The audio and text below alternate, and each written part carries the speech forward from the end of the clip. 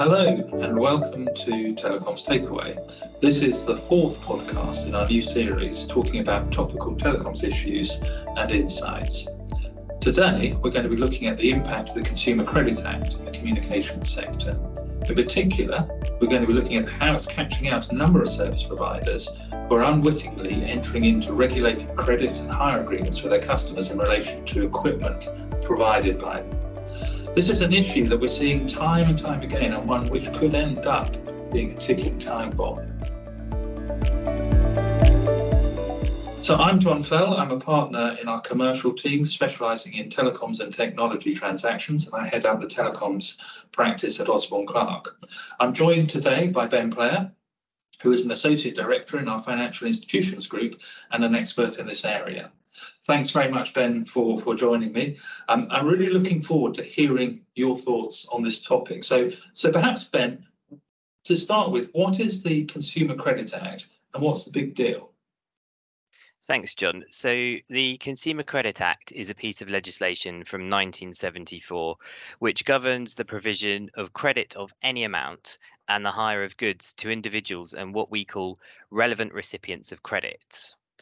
Individuals include not only those customers who are acting in the capacity of consumers, but it also covers individuals acting for business purposes, and so covers people like sole traders. Relevant recipients of credit are often harder to spot. They are partnerships of 3 or fewer persons, not all of whom are bodies corporate, and it also captures unincorporated associations, which doesn't consist entirely of bodies corporate. And so the key customers that service providers need to think about and watch out for here could include things like doctor surgeries and law and accountancy practices, which are often structured as partnerships, but also customers like sports clubs, who are often structured as unincorporated associations, and they are quite difficult to spot. It's fair to say then the scope is wide and often poorly understood.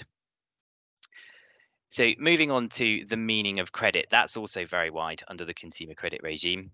But most commonly in the telecom sector, credit will be provided where a service provider allows a customer who is an individual or a relevant recipient of credit to take ownership of goods up front and pay for them over a period of time. So, for example, by monthly or quarterly installments. While this isn't credit as a cash loan as most people would understand it, this is what's known as a financial accommodation, and it does amount to the provision of regulated credit for the purposes of the consumer credit regime. And importantly, there's no minimum threshold here. So even small financial accommodations for example, small or cheaper pieces of equipment and kit can potentially therefore be in scope.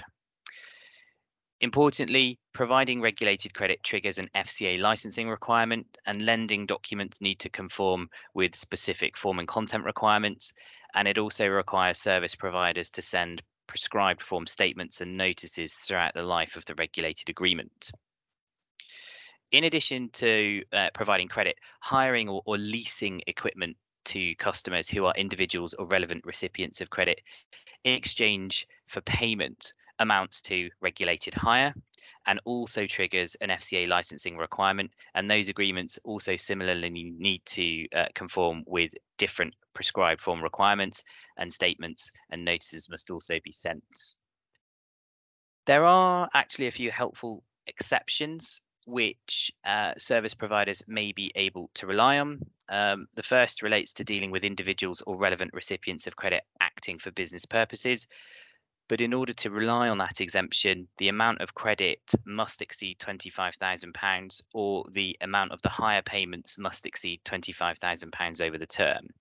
And given the fact that these types of customers tend to be smaller and lower spenders, this exemption is quite often not available.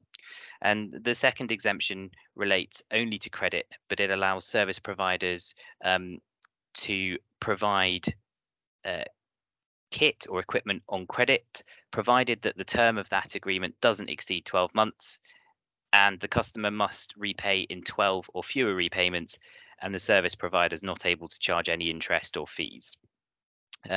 And typically, because the credit must be repaid within 12 months, this can make the exemption quite hard to fall within, because monthly repayments can get they could be particularly high if you have to repay within 12 months. So if I'm understanding this correctly, it's quite easy to create a regulated agreement almost by accident, and often because you're actually trying to do the customer a favour or make their life easier. So what then are the consequences? Yeah, I'd agree with that. It can be relatively easy to create regulated agreements for credit and hire without realizing it, and the consequences of doing so can actually be quite serious. Firstly, it's a breach of what is known as the general prohibition, set out in a different piece of legislation called the Financial Services and Markets Act from 2000. And a breach of the general prohibition is a criminal offence, and that carries up to a 2-year prison sentence and or an unlimited fine. And it's also worth pointing out that the FCA does have powers to pursue officers of a company if the FCA can prove that the offence has been committed with the consent or connivance of an officer or is attributable to their negligence. And secondly, all regulated agreements entered into in breach of the general prohibition are unenforceable against the customer. And this is really the commercial sanction. And in these circumstances, the customer is entitled to recover any money paid under the agreement and compensation for any loss sustained by them as a result of having parted company with the money. So the consequences can be quite severe. So that's interesting. It's not just a contractual issue where you may have to pay compensation, but it's actually a criminal offence. That's pretty tough. Are there any easy ways or steps that a service provider could take to make sure they don't get it wrong? Yeah, there are a couple. The first thing to do is ensure that you've got effective processes in place which allow the service provider and its sales force and account managers to identify potentially regulated customers and explain to your sales force and account managers why this is important. If they understand why it's important, they're more likely to follow the rules and playbook that you give them. And you need to do this before doing any business with potentially regulated customers. And this really serves two purposes. Firstly, it ensures that a service provider which doesn't have the relevant FCA license can decline to do business with potentially regulated customers and avoid committing a criminal offence, and also similarly avoid having any unenforceable agreements on its books or balance sheet. Secondly, it allows a service provider which does have the correct FCA license or permission to ensure that it enters into contracts for credit or hire which meet all of the prescribed form and content requirements, and also that those customers are properly set up on the system to receive the prescribed form notices and statements at the relevant intervals as required by the consumer credit regime. And whether a service provider does this itself or outsources to a loan management system or platform will depend almost entirely on whether or not it's got its own internal capability and resources to do that. The other thing that a service provider can do is think very carefully about how it wants to provide the equipment. So, for example, to avoid providing credit at all, a service provider could, for example, require the customer to purchase the equipment in full upfront, or could require the customer to make repayments for the equipment over 12 months in 12 or fewer repayments and not charge any interest or fees for that, and therefore position itself within the relevant exemption I spoke about earlier. For hire, the service provider could think about hiring the kit or the equipment for free, which therefore shouldn't be an agreement for hire. But service providers need to think very carefully about how they are able to demonstrate that the hire is actually free and that they don't, for example, charge customers who take kit on what's described as free hire more for other services to make up for the fact that the hire is being advertised or described as free. That's brilliant. Thanks, Ben, for joining me, and thanks for a very interesting discussion on this area.